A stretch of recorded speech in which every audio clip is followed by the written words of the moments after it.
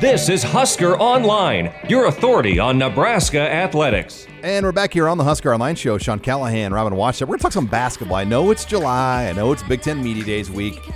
But Fred Hoiberg and his guys, they started practice. So kind of exciting times here because literally we don't know anything about this team as far as like what this team's going to look like, how they practice, how they play.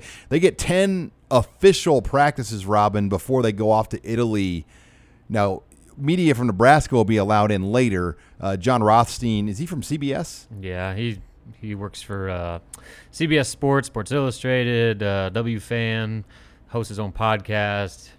Kind of all over the place. Just one of those national college basketball personalities. But he was in practice watching opening day, right? Yeah, he's doing a little tour. He was at Creighton the day before and just making multiple stops around the country of teams that are intriguing. And Nebraska certainly fits that bill, and they opened the doors to him a little earlier. So not salty, just a little bitter. How great's his job, by the way?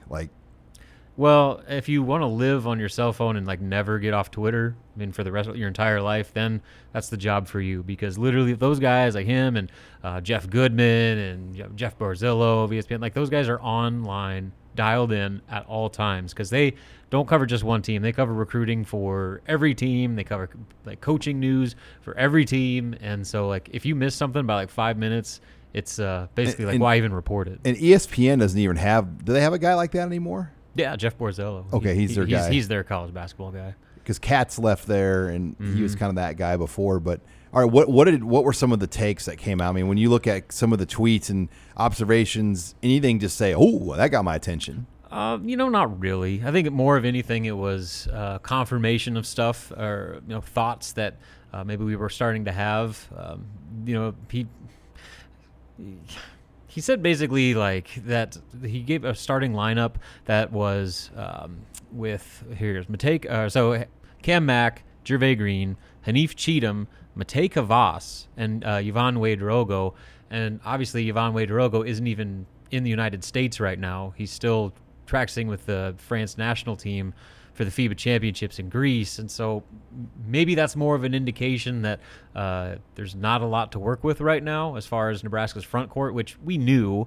So he's projecting a guy that he's never seen play before to be a starter. That's staff intel probably? Maybe. And I know they really like him, but the fact is that they've never seen him yet. He's not here yet. So anyway, and then Mateka Voss was interesting.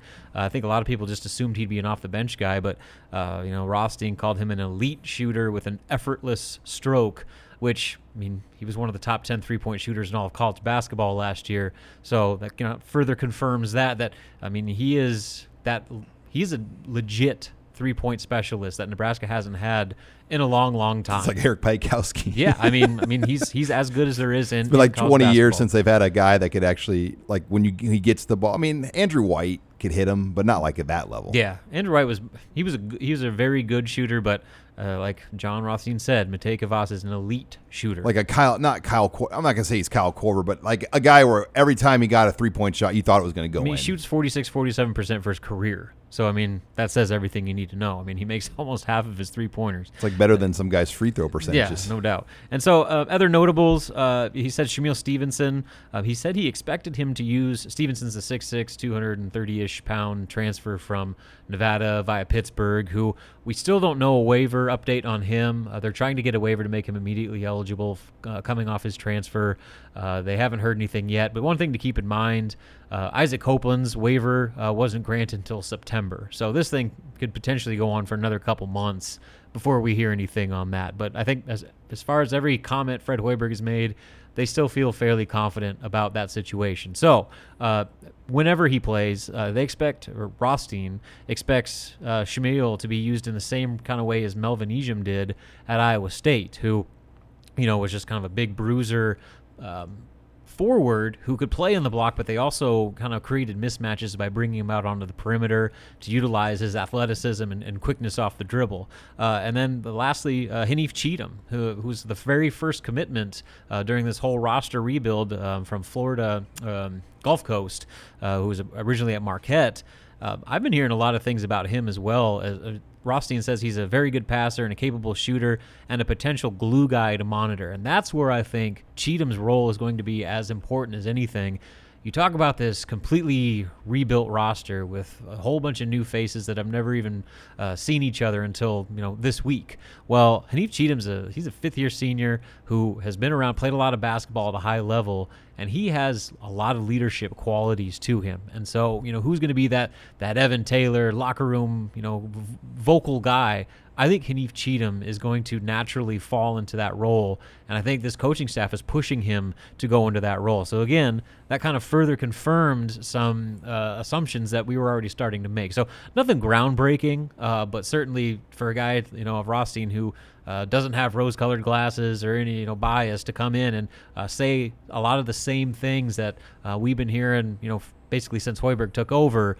Like I said, that was good to kind of get some validation to some of those thoughts. So, Robin, the team, they get 10 practices over about 2 weeks, or how many weeks will they have to get these 10 in? Yeah, they leave August 3rd, and you can do with whatever you want with those 10 practices, and they're still going to hold workouts, and so they can do all their strength and conditioning stuff. So it's like a grind right now for these guys. Yeah, they've been working after it. Well, especially the dudes that just showed up. Guys like Shamil Stevenson and Cam Mack and Hanif Cheatham and Matej Kavas, who had to finish up academic stuff at their previous institutions. They didn't arrive until the start of the second 5-week session at the beginning of July. And so, they've all the other guys outside of Wade Drogo were here, and they were working out, kind of getting used to everything. Used to the campus and used to the coaches and all that stuff. And now everybody's here now, and so they're ramping things up a bit. And so, all those guys are trying to crunch in a lot in a short amount of time. And now with these practices getting going,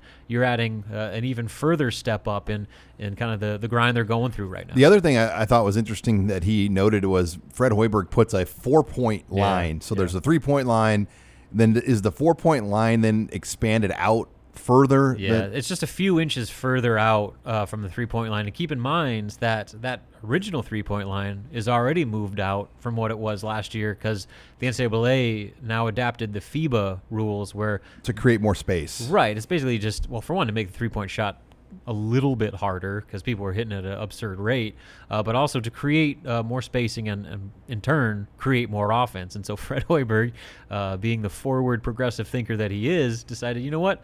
Let's move it out even further. So it's only a few inches, but we talk about a guy who the hallmark of his offensive system is spacing and pace and ball movement, shooting threes and getting to the rim. He doesn't want 2 or 3 guys standing on the same side of the floor, which, not to knock Tim Miles, but that happened far too often where the driving lanes were being cut off by guys' own teammates sometimes because people didn't know where they were supposed to be and didn't know how to play with spacing. And so I think that is something they're really hammering clearly from day one, is know where to be on the floor, know how to move without the ball to where you are always in a position to be a threat. And so by doing this 4-point line, I think it's more just a mentality thing that don't worry about the 3-point line. I need you back a few more inches to make sure we get the type of spacing that we need to operate correctly. All right, Robin, now you'll get access next week, right? The 23rd, we're doing a little press conference session, a couple players and Fred, and then they're going to open up the first few minutes of practice for TV and photographers to shoot pictures and whatnot. So that'll be our local media first real look at this team on the floor together. And they've been practicing inside the arena? They're doing both. I think they are going back and forth. I think they probably were just showing off PVA a little bit to the national guy. But yeah, I thought that was interesting. In July you're using the arena for practice, but it kind of gets you up. I think the women's team practiced there earlier in the day too. So, I think they're just kind of, maybe there's something going on at Hendricks. I don't know. But they do that. Especially when you have a whole bunch of guys that have never played there before. That's your home arena. That guys got to get used to shooting in that thing. So I'm sure there's some strategy behind that as well. All right. When we come back, we're going to bring in Husker Online intern Mike Wheeler. We'll take your questions in the mailbag. That's next. You're listening here to the Husker Online Show.